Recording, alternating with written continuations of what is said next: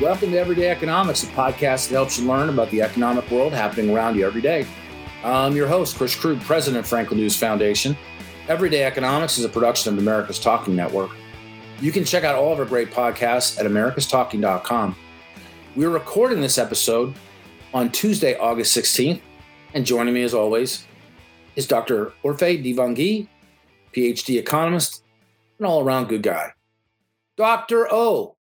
What is going on, Chris? I mean, did you see this new thing, the data on construction, new construction data? The historical context of it is really scary. I mean, you're talking about the worst attitude around, and I mean, forgive me, I mean, the builder sentiment really is the gut shot feeling of those people who build homes.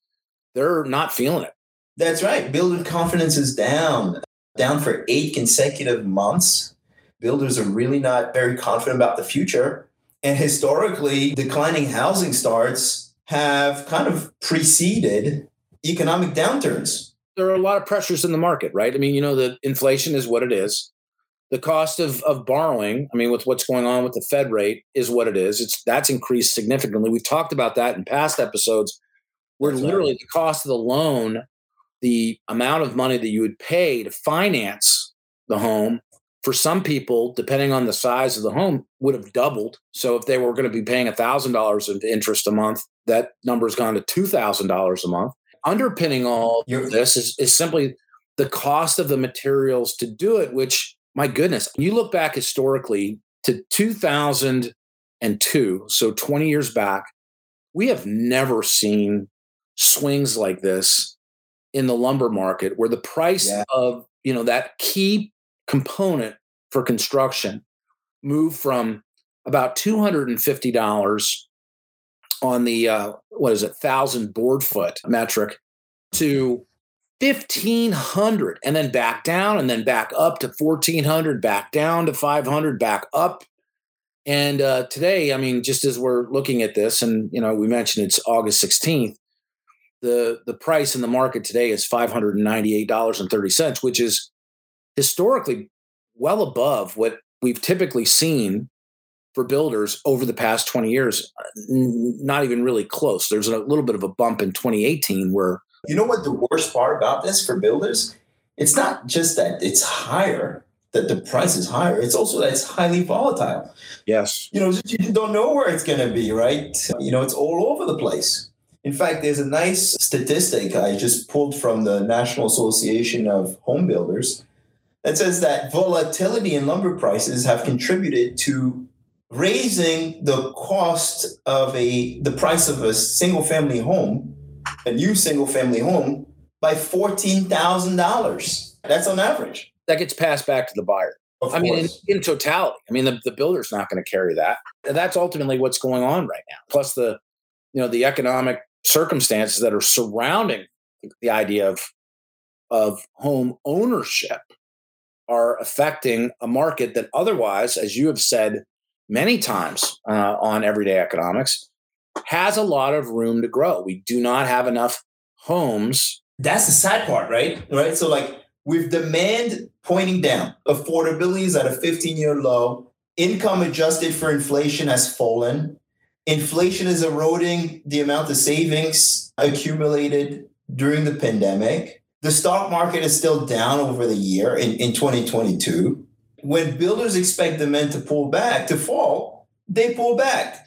And that's what's happening. Now, the scary part for us is, what does that mean for employment in related sectors? So if builders are pulling back, I expect employment in that sector to take a nosedive. And at the same time, in terms of housing affordability, the U.S. has a housing unit deficit.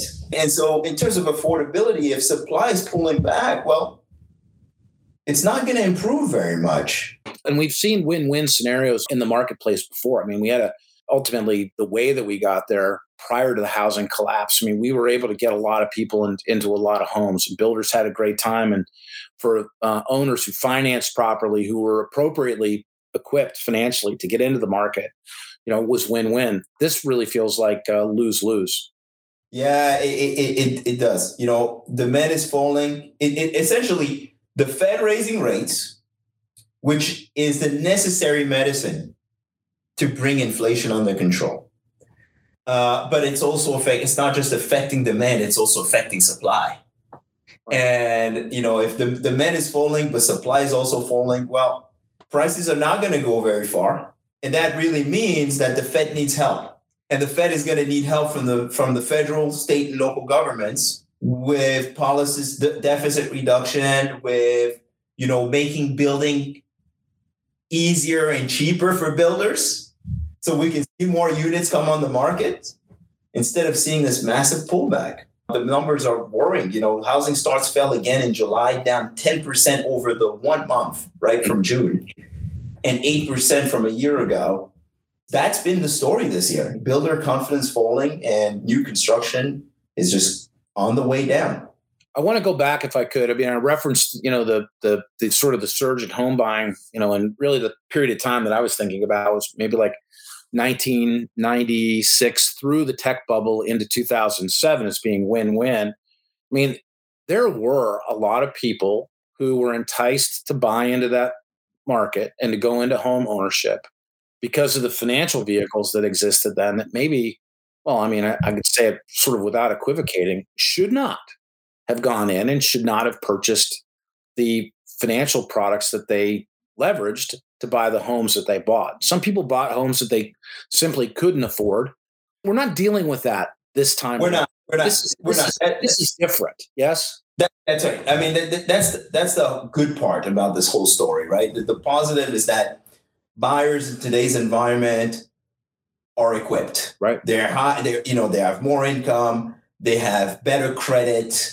We're not in a situation where mortgage delinquencies at an all-time low. It's rising in 2022, but still way lower than it was before the pandemic. And so we're not in a situation where that resembles the massive collapse that we saw in 2007. Mm-hmm. We're not there, right? Bring it home for us. What do you expect to see in this space? 8 consecutive months of declining confidence among builders. How long might this last? When might it turn around, and what might make it turn around? It's going to last for a while because we know the Fed has to bring down inflation. And if the Fed is committed to bringing down inflation, it will continue to raise rates. And that means higher financing costs for new projects, new building projects. It also means higher mortgage rates, which are not going to help people get into homes, right? And are not going to help the demand side. I think this is going to last a while. And until inflation finally comes to a level that is acceptable, we're not going to see new building pick up very much. Well, I appreciate the time, as always, Orphe. For Dr. Orphe Divounguy, this has been Chris Krug. Subscribe to Everyday Economics and dozens of other quality podcasts at americastalking.com.